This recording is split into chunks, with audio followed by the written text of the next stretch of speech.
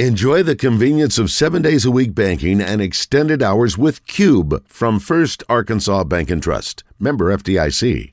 All right, great to have Coach Kelly with us. It's 11:38. Appreciate Joe coming up. Go by and see him over at Corky's, regardless of what he's doing. They're going to give you $1 off sandwiches, chicken sandwiches today, and $1 off chicken fried steak after 1 o'clock today. So, or after 4 o'clock, excuse me. I feel like Joe should do this for himself. He's so busy, messing with you guys. Anyway, let's go to the Brandon Moving and Storage Hotline. Michael Felder standing by, getting ready for football. Michael, we are 10 days away from the start of the season. Are you ready for some football? Yeah, I'm ready. I'm ready to rock and roll. I've been doing a little bit of NFL preseason stuff, so I'm ready to go, man. Let's get it popping, and it's the big thing for me. This is my first time doing. I've always, you guys know this. We've been doing this for almost a decade, huh? Mm-hmm. I'm ready for the season. I've got my notes. I'm ready to go. This is the first time I've had to do it while also getting a kid ready to go to kindergarten. So it's a whole different world. Yeah, that'll keep you busy for sure. Have we started back to school yet? No, she starts on the 28th, okay. That's again a whole other hill of beans with the season starting on the 26th. She's got popsicles and playground on the 26th. And I got to do that before I get ready for week 0, and then we start school. And I'm the one that's going to be taking her to school every day, so I got to figure out how to do hair and all this stuff. Oh boy, ladies and gentlemen, Dad of the Year, Michael Felder joining us on the Brandon Moving and Storage Hotline. You are going to be covered up, my friend. That is a lot. So Navy, Notre Dame. I'm looking at that schedule 10 days from now. We won't have you on again before the season starts. Hawaii, Vanderbilt, and USC right out of the gate, hosting San Jose State. So, certainly some programs we're interested in. I don't know how good the games are going to be, but anything you're looking forward to that first weekend? Well, have you seen Vanderbilt Stadium? Yeah, it's a mess. What? And they're going to play them? Let's be honest. They could play at one of the Nashville high schools, and it'll be the same difference, wouldn't it? Yeah, I totally agree. And I remember when Mississippi State was going through putting in the big Jumbotron, and that wasn't really there. I remember even you mentioned San Jose State playing USC, but San Jose State had a whole side of the field that nobody. The problem was that when they shot the game, they were shooting from the built side, and it shot right to the side that was still under construction. So this is not unprecedented, but I think at the end of the day, it's one of those things where you're like, man, you guys have a long way to go, and you got a short time to get there, and they probably won't get there until next year, from what I understand. So this is going to be really interesting to see what that looks like with respect to Vanderbilt. It's a dynamite Jerry Reed drop in, by the way. Oh. It may help things at Vanderbilt because all of a sudden the 60 or 70 people sitting in the end zones can now go into the middle of the field, and it'll look a little bit fuller. Which Wake Forest had the same thing happen when they were redoing or Truist Field as it is now. Wake Forest had kind of the same thing when they redid that. But yeah, it's going to be interesting. For me, when I look at the schedule, I just am. Look, we'll be ready to rock and roll. I want to learn about Notre Dame early on. I think they're a team, obviously, with Marcus Freeman, that they're going to be a pretty sound football team. But at the end of the day, I need to see them come out of the gate and be a problem because they are, and I think Notre Dame's happy about it. They're flying completely under the radar, right? They're a team that nobody is talking about. Mm-hmm. Nobody is worried about. Mm-hmm. Nobody's thinking about. They're still also a top 15 team from a preseason standpoint.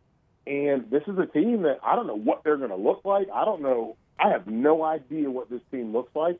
But at the end of the day, they are someone that has an opportunity because they play marquee games against teams like USC.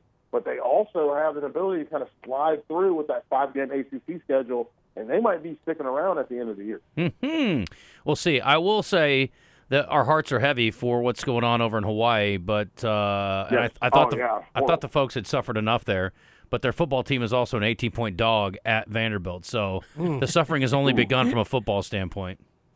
Yeah, really rough situation out there, obviously. And my college girlfriend, she was a swimmer at UNC. She her and her husband and their 2 kids, they moved right before it happened off of Maui. So it's been for her, she was like, wow, I never thought this would be a thing. And I guess I'm glad to be in Pensacola, and I never thought I would be, but she's like, I am glad to be in Pensacola now. Yeah. Yeah, you don't think about an island worrying about burning. Mm-mm. That's not the first thing that comes to mind is a place that's surrounded by water burning. But anyway, Okay, so let's talk about Arkansas a little bit as we are 17 days out for their first game. And we were just talking to one of our listeners at length about, if not now, then when for Arkansas. And, Yes. I mean, there is some of that feeling, obviously, because of the skill guys that they've got at a couple key positions. But the other thing is you're walking in with an offensive line that you got a couple of pieces that are really good, but you've got some very big question marks at tackle, guys who haven't been proven. And here's the thing, though. I trust Sam Pittman. Don't we trust him? Like, we trust this guy to get these guys ready, up to speed, ready to rock and roll. And obviously there's going to be – they got a couple of transfers on the edge and also transfer the Braun kid in the middle. Yep. But like, the reality for me is, and here's what I'm thinking. If I look at the SEC, and I didn't even realize this until today, because today for Stadium at 2:30, 1:30 Central, we are talking about Alabama. We're going to do our Alabama preview. And I went through and I said, hey, man, let me look at who they play. And they play Tennessee, who was number one in total offense a season ago. They play LSU, who was 28th in total offense. They play Ole Miss, who was 15th in total offense. And then number 15 in total offense a season ago. You know who that was? Arkansas. And I said, dang, this ain't going to be easy for Alabama. So I agree with you, if not now, when? Because if we look at – and you know what, Coach Kelly, you get in here and you tell me, if you're looking at the quarterbacks in the SEC right now, why can't KJ Jefferson be the best one? Mm-hmm. Because there's one at LSU that's a little bit better. But he's probably second best. Sure. Usually I'll take that. I'll take it. Yeah. I'll take it. Oh, no, I think everybody would take it. Mm-hmm. And I think he could emerge as the best. Don't get me wrong. It's according to what Dan Enos does and is able to do. And I think KJ could be the best. But I think LSU's got a proven, to me, right now, they stand in the lead with the offensive line. Offensive line makes a big difference in a quarterback. Ask Patrick Mahomes the year that they got sacked 97 times by Tampa how much that offensive line makes a difference. Well, I think the other part is also I think Spencer Rattler's probably in the discussion as well, and then we'll see what we get out of Joe Milton. But coming into the season, Jefferson, Daniels are the two known quantities, and then you get to Rattler and Milton. And then the craziest part is anybody else.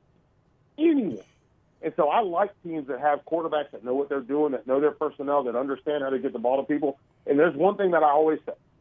You can have inexperienced wide receivers with an experienced quarterback, or you can have inexperienced quarterback play with proven wide receivers, but you can't have both. And for Arkansas, I think this is a team that has an experienced quarterback with wide receivers that have played a lot of football. So these guys just have to make sure they're on the same page, and they can go out and make plays. And that might be one of the bigger differences, with the exception of neighbors, obviously, at LSU, between LSU and Arkansas.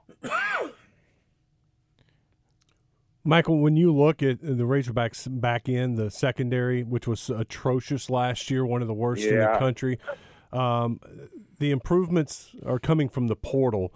How quickly can that happen for Arkansas to see some improvement by going after these portal guys? It's about being on the same page. And listen, as someone who played in the secondary, it's about being on the same page. And my coach used to say, if we're all wrong, we're all right. And that means we have to communicate. But if we get the wrong call, we all play the same wrong call, then we're going to be okay. That's not the same as on offense, like one guy runs the wrong route. Everybody's got to be on the same page. It's not like you don't have the luxury of one guy making an outstanding play. What you have to do is everyone has to work together. It's one hand washing the other, and then expands from just the 4 or the 5 guys in the secondary to those linebackers. It expands from the linebackers to the defensive linemen, and so that's going to be really interesting to see. Obviously, I'm a what is it, Hudson Card? I'm a Hudson Card fan. I love this guy. I think he is just running around doing stuff, and I think it's all about being on the same page. So he's going to have to be to these other guys, these other pieces that have to understand what they're going to be asked to do. So it'll be interesting. The secondary is really hard. And the biggest thing for me, and you mentioned that they had a really rough time,